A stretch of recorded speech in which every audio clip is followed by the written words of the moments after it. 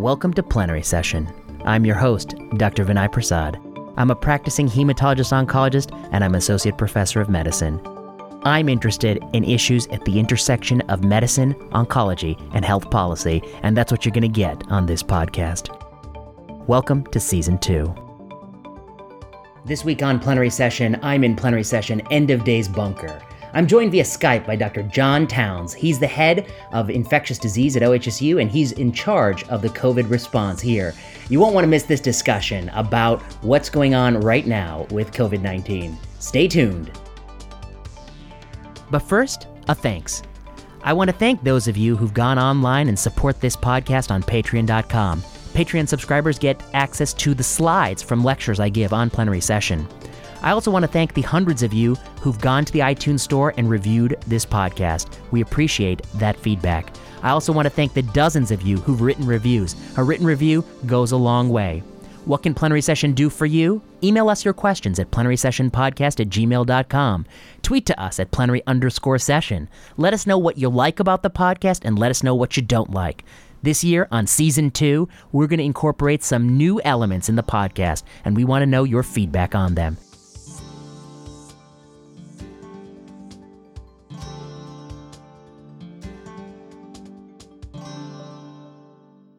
I'm here joined via Zoom by Dr. John Towns, who is the Division Chief of Infectious Disease here and a professor of medicine here at OHSU, and in charge of our COVID-19 response. And I look forward to getting his expert opinions on a variety of questions that people have about COVID-19. So, Dr. Towns, thanks so much for joining us. You're welcome. Glad to be here. So I understand it's a busy time for you. Is that fair to say? Yes, as a matter of fact. One meeting after another. One meeting after another. And right now, it's probably fair to say that, so we should sort of give you the date because it's March 16th. You know, everything's changing on sort of a minute-by-minute basis. And so listeners will probably be able to appreciate March 16th in Oregon. We've just had, to my knowledge, maybe 2 or 3 cases reported of COVID-19 documented, at least here on the Hill at OHSU or the VA. Is that fair to say where we are right now? Right. Yeah, we've had a few cases, a couple of cases transferred in and 1 or 2 cases diagnosed here. I see. And but you have sort of always been ready because part of your job includes pandemic preparedness or infection preparedness. And so this isn't the first time you've sort of been called up to get things ready, get the troops ready. Right. You know, there's always a preparedness plan that is not just in infection control, but for the whole hospital. Mm-hmm. There's an emergency preparedness committee that prepares for natural disasters as well as pandemics. We've had issues with pandemic problems before, like with 2009 pandemic flu and with Ebola virus. Mm-hmm. But I would say this situation is much different in the scale and in terms of the public health response and the effect on general economy and people's lives in general. It's much more extensive than anything I've seen in the past. Mm-hmm. And in part, I guess that's because this is sort of almost the worst possible pathogen. Is that fair to say, this beta coronavirus that we're dealing with that causes the syndrome of COVID-19? No, I wouldn't say it's the worst possible pathogen at all. Mm-hmm. I think in terms of virulence, it's probably much less virulent than, say, Ebola virus Sure. or SARS virus Sure. or MERS virus. The difficulty here is that it seems to not be virulent enough so that people are still well while walking around and have a communicable illness while they're still up and around. And so that makes it more transmissible. Yeah. In terms of virulence, it's not what MERS is. It's not what SARS was. But in terms of transmissibility, it's much worse. Yeah, I guess I mean that's sort of what I was trying to get at by saying it's the worst possible because it is it has such a spectrum, and by not being virulent, by having the ability to be transmissible prior to symptoms, it might have capacity for far greater spread. My understanding with SARS is that patients were often symptomatic for 5 days before they were able to be, spread it to other people, which is an opportunity to intervene. But in this case, many people may be relatively asymptomatic or mildly symptomatic, which kind of, in terms of the number of people potentially at risk, far greater vulnerability. Right. So in terms of transmissibility, this virus is probably not as transmissible as something like measles or varicella, which are transmitted by airborne route. So the virus will hang in the air for several hours unless there's very good circulation in the air in small particle aerosols. Whereas this virus is primarily transmitted by droplets, which require more close contact. So not as transmissible as measles, but more transmissible than say SARS virus. In other words, I think what I'm trying to say is that it requires some persistent long-term close contact for transmission to occur, or from a standpoint of you're not going to catch it by walking past someone. Do you know what I mean? Unless you were to get secretions directly on you in your face. The other thing that makes it difficult is that it survives in the environment pretty well. And it's carried in fecal material as well. So if people are not washing their hands after they touch their nose or go to the bathroom, they can leave virus in the environment. Then if you pick that virus up and put it in your mouth or in your eye, that's how you would transmit it. So in terms of preventing transmission, it's really important to, use good hand hygiene and environmental cleaning. So you sort of on the extreme ends of transmissibility, you put measles. That's something that, one person infects on average, 16 people or something. And this virus is 2 to 3? That's right. I see. The R value, I think, is what you're referring to, the R naught value. That is the average number of people infected by a single person in the absence of any control measures or the absence of any immunity. That R value kind of depends a little bit on how compact the population is. So the number of contacts depends on the number of contacts, how long the person is transmissible, and things like that. So if you have people that are packed together on a cruise ship, the R value could be much higher. I see. Because the frequency of contacts is much higher. I see. Air being pumped from cabin to cabin and the frequency of contacts, the close quarters, all can increase. Right.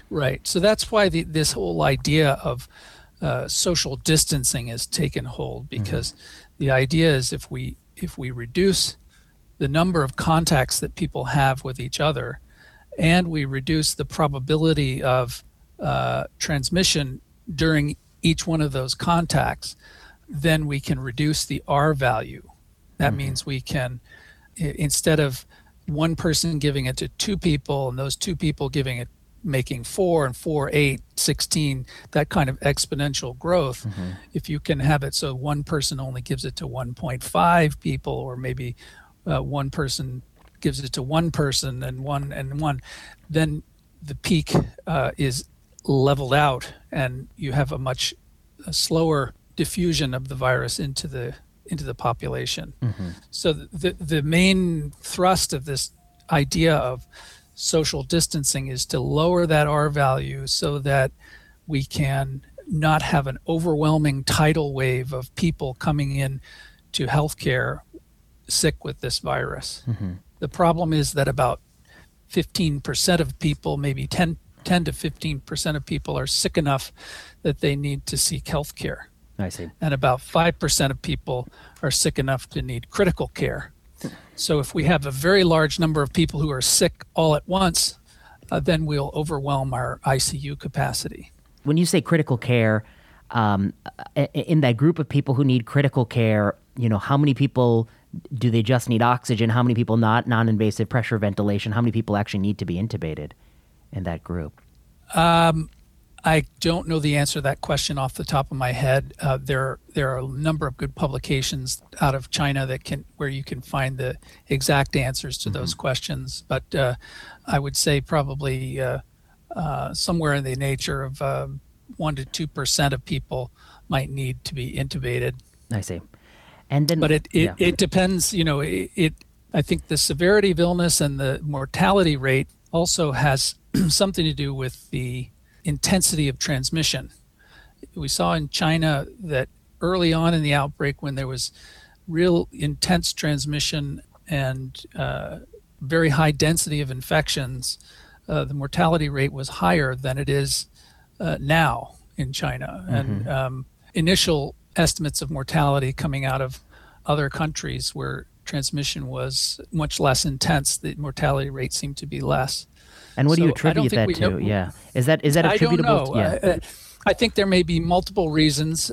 One is that if you have lots of people cooped up together and there's lots of transmission, maybe people are getting a higher inoculum of virus. The other might be just that the healthcare system capacity to cope with those people is diminished when there's so many people all at once. And so the resources are strapped, and so mortality increases because you just can't handle all those people.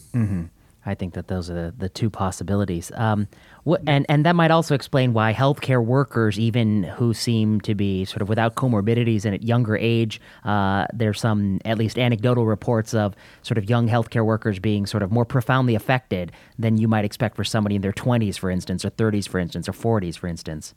Yeah, it may be that early on, before anybody knew what coronavirus was, their infection control practices were not as good as they are. So they got exposed to a heavy viral load, yeah. Right, yeah, maybe they were intubating people without wearing an N95 mask, or doing aerosol generating procedures without taking proper precautions and getting a big load. So virus. What are the kind of precautions that we are currently taking for healthcare workers? What is advised for suspected patients, present with a cough, patients who are undergoing procedures? What are the different sort of standards we're using right now? Yeah, that's a really good question. There's something called standard precautions, which should mean, a lot of people think standard precautions means you don't have to do anything. Like, okay, this person, I think they have heart failure, so I can use standard precautions, which means I don't have to do anything. But that's a real misinterpretation of the concept of standard precautions. Because before you really know what's going on with a person, before you have a definitive diagnosis, you don't really know what may be coming out of their mouth or other end. So standard precautions means if a person is coughing and they may cough on you or in your face, you should put on a face mask and not get somebody coughing in your eye, or a mask or a gown if you're going to be having extensive contact with a person who has diarrhea, for example, or who hasn't had a bath. Then you need to put on a gown. That's standard precautions. So that's the baseline that everybody should be doing when they're caring for patients. And if we simply followed standard precautions appropriately, we'd have many, many fewer real exposures. So somebody who has a cough, before you know the history, you don't really know what's the cause of that cough. So you should put on a mask. If you are able to get a history that the person has tuberculosis, for example, or something that is transmitted by an airborne route, you put on an N95 mask or PAPR before you see them for the first time. But the guidance for coronavirus is a little bit difficult, because while we know that the virus is probably transmitted primarily by large respiratory droplets, the CDC, in an abundance of caution, is the idea, recommended using an N95 mask. The problem with that is that that recommendation makes it very difficult for healthcare providers to care for patients in the outpatient clinic. It makes it difficult to collect specimens. It makes it difficult for testing.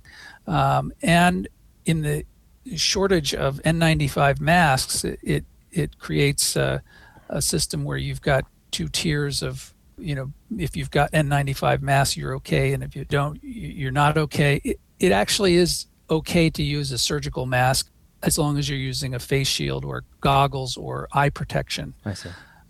Unless you are doing a procedure that is going to generate aerosol.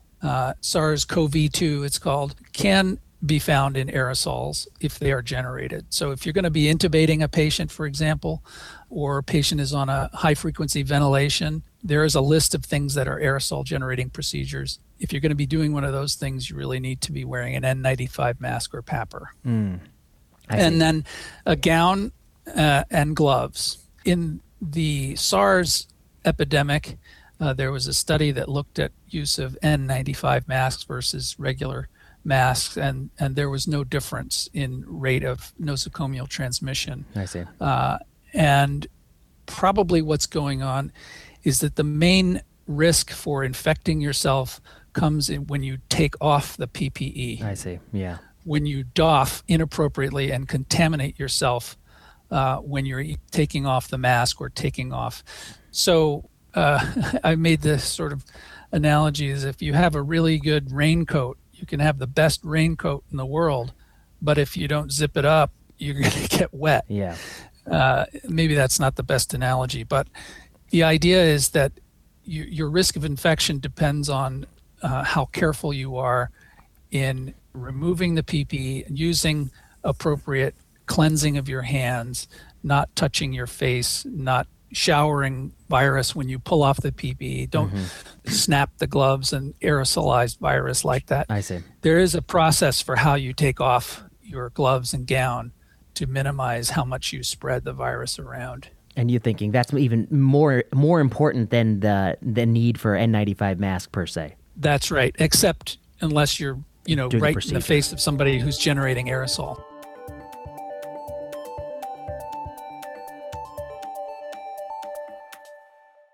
Now, one question I've had is that, we're getting up in testing, and I saw this morning something like 80 people have been tested or something like that, suspected for possibly having this. But in the last few weeks, maybe 3 weeks ago... 80 people where? At our institution. I had talked to some people who say that, 3 weeks ago, 4 weeks ago, they were seeing people who presented with, flu-like illnesses, and they were ruled out for flu. Is it possible that 3 weeks, 4 weeks ago when, this testing wasn't online, that there were cases out there that we just didn't capture or we missed? I'm sure. Yeah. I'm sure there were cases like that. The problem has been that there have not been a generally available test. Yeah. And ideally, those people would have been told, and hopefully they were, we don't know whether you have COVID-19 or not. You don't have influenza, but you've got an unknown virus. Make sure you go home and don't have contact with anyone. Right. At least until you're no longer having symptoms. We focus a lot on tests as a way to control our behavior, but I think we need to get away from that. There's awful lot of focus on testing, but the truth of the matter is that anybody could be carrying virus, and that's why we're pushing all these social distancing things. One question about the social distancing is, currently I think all of the measures that at least nationally, at least in our community, are sort of like suggested measures. Although I hear now in the Bay Area there are some compulsory measures. But one question about sort of these suggested measures is what role does, inevitably there'll be somebody cheating. And I just saw some pictures of like video of Florida beaches right now that are like packed with people. What role do cheaters play that, is it so important that social distancing requires, 100% compliance or can a few cheaters kind of spoil the efforts of many people?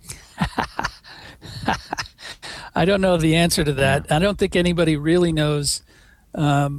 This is unprecedented, this kind of public health intervention that we're doing. And whether it's all necessary or not, I don't know.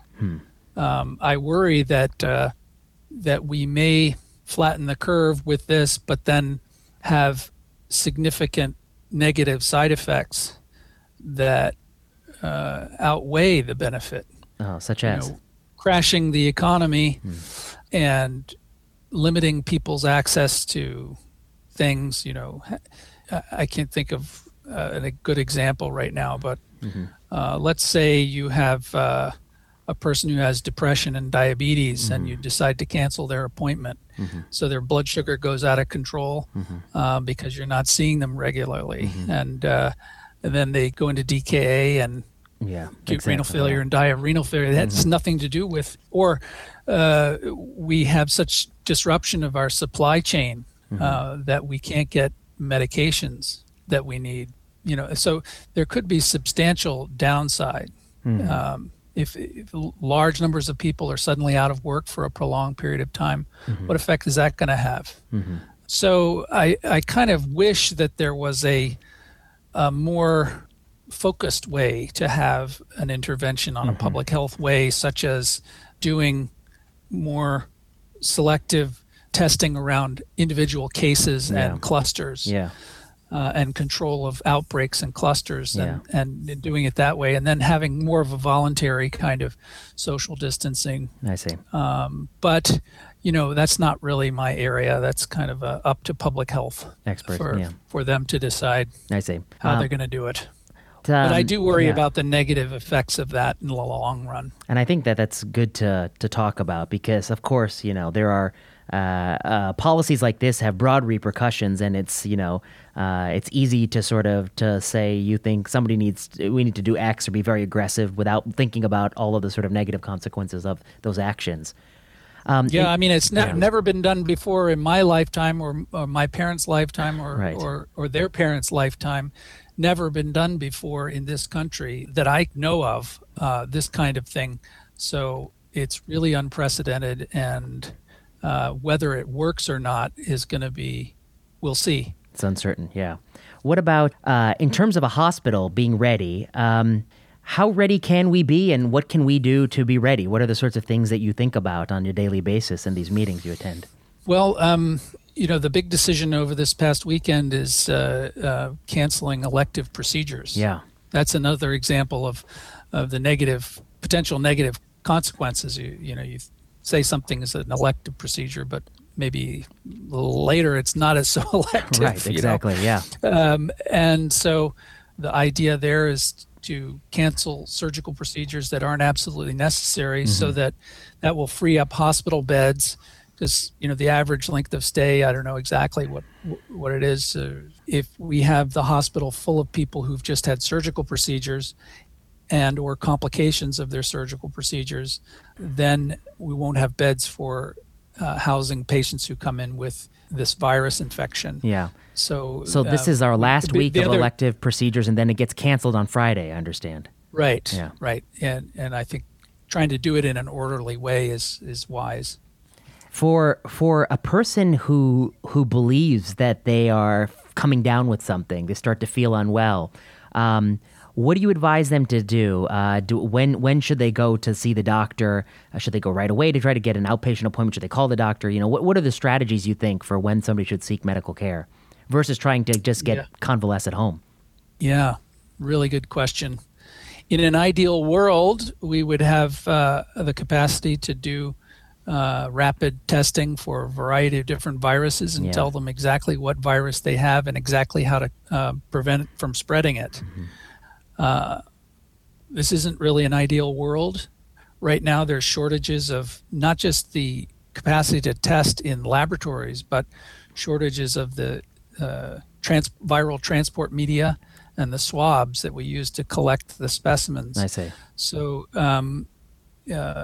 we have very limited supply of those things. And hopefully we're going to get more very soon, but this week we don't have very many. I see. And so it's not really, people in Washington are saying, anybody can get a test. Well, yeah, but we don't have 325 million swabs or vials of transport media. So right. we not everybody can get tested. So who needs to be tested? Well, how do you prioritize who gets tested? Yeah. And that's been a subject of a lot of debate.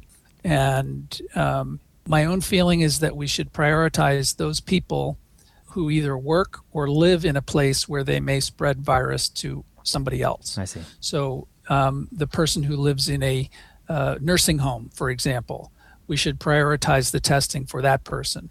Or the person who works in a hospital and has symptoms. We'd like to prioritize testing so that we can do the infection control and public health management of that case.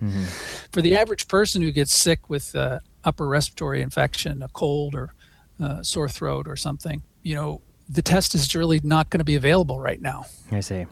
Not around here anyway. Yeah. Hopefully later this week we'll have more. Or early next week we'll have more capacity. But right now, today, it's going to be pretty difficult for the average person with a mild respiratory illness to get tested unless there's a compelling reason. So that person needs to do like we're all doing, is try to keep your distance from people. But if you're coughing, you should isolate yourself from others. I see. Stay at least 6 feet away. Don't share utensils. Don't share plates and toothbrushes and towels. And keep your house clean. And if you are really sick, if you're really getting short of breath or having chest pain or, severe symptoms of feeling like you're going to faint or you're very high fever, that kind of thing, you need to get to the hospital. Ideally, you would call before you come. I see. Call your doctor and tell them, I'm feeling this, I'm feeling sick, so that you don't just show up to the clinic or to the emergency room coughing all over everybody in the waiting room.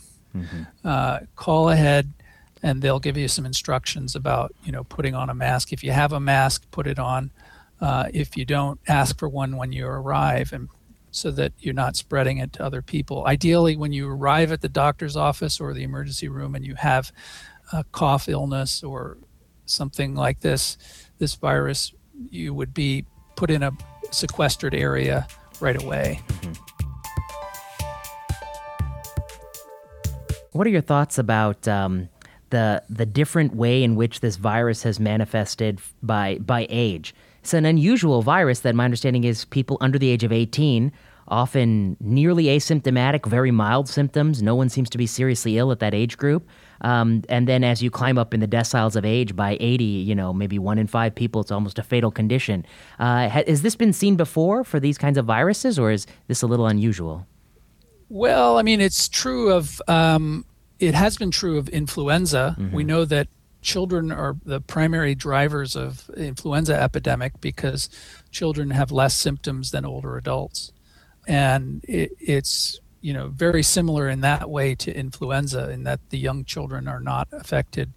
The difference, I guess, is that even very young children have not had much in the way. There haven't been infant deaths as well, like you do with influenza can cause deaths among the very, very young. Yeah. But I'm not sure why it is that it's primarily older people. The virus binds to the ACE2 receptor. And there's some speculation, I guess, that maybe it has to do with the number or the conformation or something of the ACE2 receptor that makes there a higher affinity for virus. People with hypertension are at greater risk, and some people are speculating it may be because of increased number of ACE2 receptors in the lung. I see. But I don't think anything is really definitively worked out on why that is the case. Some of the pathophysiology or some of the pathology may come from the immune response and an aberrant immune response to the virus, and maybe that immune response is not present in young people yet. Yeah, I don't think we fully know. What are your thoughts on the many different drugs that are being attempted in this condition, from the Gilead drug remdesivir to, tocilizumab for severely ill patients, to Kaletra, to, I've heard so many things, hydroxychloroquine, so many different drugs are thought to be potentially beneficial, being attempted all over the place. How do you think about that as an infectious disease doctor? Who are you going to consider for those, or, what are you going to? Yeah, right. Some folks in our group have put together a protocol for who should get hydroxychloroquine. Chloroquine is the drug that has been shown to maybe, possibly, might have some benefit, but it's not obtainable or very expensive at this point. Hydroxychloroquine is currently available, and then I think there's a number of clinical trials looking at it. And because of but it's still limited supply, and because of the limited supply, we have reserved it primarily for severely ill people. And we do have a sort of a treatment protocol developed in the ID division, and hydroxychloroquine for coronavirus requires an ID approval for that. I see. Yeah, so it's within the antibiotic stewardship program. I see. Remdesivir, I think we've been able to get that one time, but the patient did not qualify after we actually got it because he had developed renal failure. Oh, wow. Okay. And so that is in very, very short supply. Currently, all of the clinical trials are full, and we can't get anybody in a clinical trial for that. There is compassionate use, though. I see. And so to get remdesivir, remdesivir is the drug that was used in the first U.S. case that was published in the New England Journal, and seemed to have, whether it was the effect of that or just time. Right. It's hard to know, the patient did improve after getting remdesivir. There's the data on Kaletra seems to be pretty poor. I don't think it really changed outcomes very much. So that doesn't seem like a very good option. And I think the other things that are out there are all theoretical, and there's really nothing proven yet. Yeah, and I think, I guess for all the enthusiasm, you wouldn't be surprised if these trials were negative, and you wouldn't be surprised if they were positive either. I mean, really don't know. Really don't know. I'm very hopeful that remdesivir comes off as positive, but the good news is that the biology, the basic virology, is very well worked out. I mean, they know the structure of the receptor, and I think people should be able to develop drugs pretty quickly, I would hope. I'm not in that business, so I can't really comment on how easy or hard it's going to be, but I'm very hopeful that since they know so much about it already, it's really amazing. And in 3 months, it's a 3-month-old disease. A 3-month-old disease, you already know virtually everything about the receptor, how it looks, and sequence of the virus, and they've developed a test and distributed a test worldwide. And I mean, people are impatient. We're in that sort of internet world where you can get answers immediately, and people want things right now. Right. But if you think about it, it's pretty amazing that how much testing has actually gotten out there. It would be nice if we could have developed and a distributed test as fast as they did in China and Korea. South Korea, yeah. But it's coming. It's coming.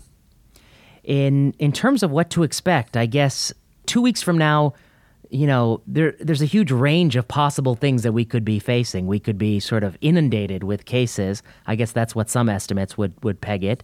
On the other hand, it might come in sort of less than what we fear. Do you have sort of in your own mind sort of a range of possibilities that you think about, or what are you preparing for? What does a range look like to you?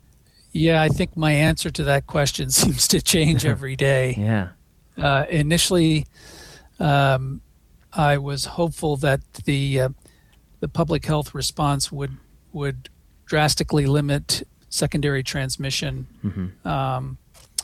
but I think the cat's out of the bag on that. We don't really know what the prevalence is right now, and so it's very hard to predict what's going to happen. I think you can probably learn. We're learning more from places like Italy, Germany, and they're a few weeks ahead of us. So what happens there may happen here, but I don't know. What I hope is that we will have a limited number of cases. You would hate to, though, see the world's economy destroyed over a limited number of cases. A whimper of an outbreak. But I guess you don't hope for both of those things happening. Right. So I'm hoping for the best, preparing for the worst. I see. And in terms of the worst case scenario, if we do sort of reach those sort of limits to medical capacity, perhaps ventilators or those sorts of rationing decisions, or even workforce capacity if our ICU doctors become depleted, what are the sorts of, I guess one question I have is, who makes those decisions in our hospital? Where do those kinds of decisions get made? And the next question is, what are the kinds of thinking on those topics? Well, we have an emergency operations center that is staffed by leaders from each area of the university and hospital. For example, questions about, who would get a ventilator and that kind of thing would be represented to the emergency operations center by people from the ICU together with ethics professionals and a group of people, a working group who are working on that particular issue. They would then bring that to the emergency operations center for decision and ultimately through hospital leadership. I see. To make decisions on those things. I see. So that seems like this is a good sort of overview of sort of all of the things that you've been thinking about. Is there anything that, that's been on your mind lately on this topic that we didn't get a chance to talk about? I think we touched on it, but I think the thing that's in the minds of everybody is testing. Yeah. Everybody wants testing, but you have to keep in mind about testing that the value of a test depends on the sensitivity of the test, the specificity of the test, and the pretest probability or the prevalence of the condition. Yeah. So if the prevalence of the condition is very low, which we think it is, at least right now, relative to the size of the population, right. Even if we have 1,000 cases, there's 5 million people in Oregon, something like that now. Yeah. So the actual probability of having a positive test for any individual is pretty low. And unless your test is like 98% sensitive, or the negative predictive value will not be very great. Mm-hmm. So in other words, to say, I'm getting into a discussion of sensitivity and specificity, and I may be going to get confused because I always have to have a chalkboard in front of me when I do this discussion. But I see your point. To say you're just fine. If you have a test that is not 100% specific, and a low pretest probability, if you have a positive test, it may be a false positive test. Right. And if you have a negative test, it may be a false negative test if the sensitivity isn't high enough. So the test is not some magical thing. Yeah. Plus, there's no therapy. If you have a positive test, Correct. There's no specific therapy. Correct. So what good does it do you to know that you have a positive test? The primary good that testing does is that it helps with infection control management in the hospital or in a nursing home. And so now everybody will say, well, I need to know if I'm going to give it to my coworkers. Yeah, well, true. But the probability of transmission and the consequences of transmission are much higher, probably on average, in a nursing home or in the hospital. And when you're resource limited, not everybody can get a test. And even if you get a test, if it's negative, it could be positive day after tomorrow. Right. And in terms of our process, after a person is swabbed and it's placed in the viral media, where is the testing actually done? Is it done on site or is it sent out? That's a good question. OHSU is developing the capacity to do the test here, and hopefully we'll have that up and running next week, we'll hope.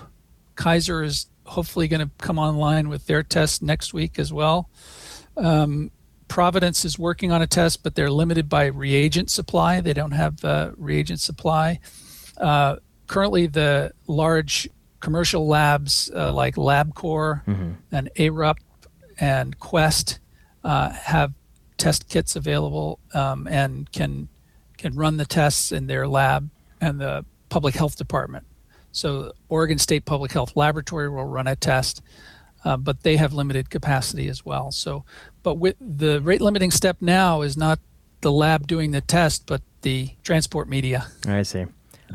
Yeah. Well, that's important to know. And then I guess my last question for you is, in the cases that we have had, my understanding is that with sequencing efforts that are being done in different parts, people have been able to sort of at least figure out that there are different mutations that occur in the virus, and that there's different types of the virus, slight alterations of the virus, and maybe gives them a clue into, when it was introduced into the state or the population.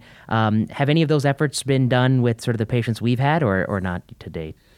No, I'm not aware of any molecular epidemiology studies being done here. I see.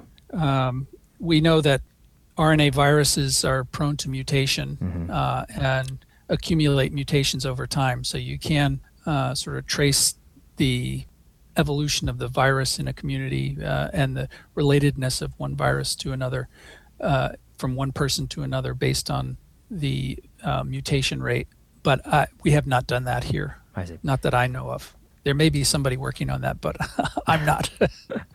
Well, Dr. Towns, thank you for your time. I know our time is limited today, and I guess I'll be curious to know, where we are in 2 weeks. I think there's so much uncertainty, and I wish you the best in your preparations, and hopefully we don't face the worst case scenarios. Thank you very much, and stay well. Yeah, you too. You've been listening to Season 2 of Plenary Session. I've been your host, Dr. Vinay Prasad. Plenary Session was produced by Kiana Klossner. Music by Ian Straley and Audrey Tran. Review this podcast at the iTunes Store. Supporters of this podcast can back us on Patreon. Patreon allows you to support artists you like, and Patreon backers will get access to all of the slides discussed on Plenary Session. Got questions for the show? Tweet to us at plenary_session or email us at plenarysessionpodcast@gmail.com. We love fielding listener questions. Thanks for listening.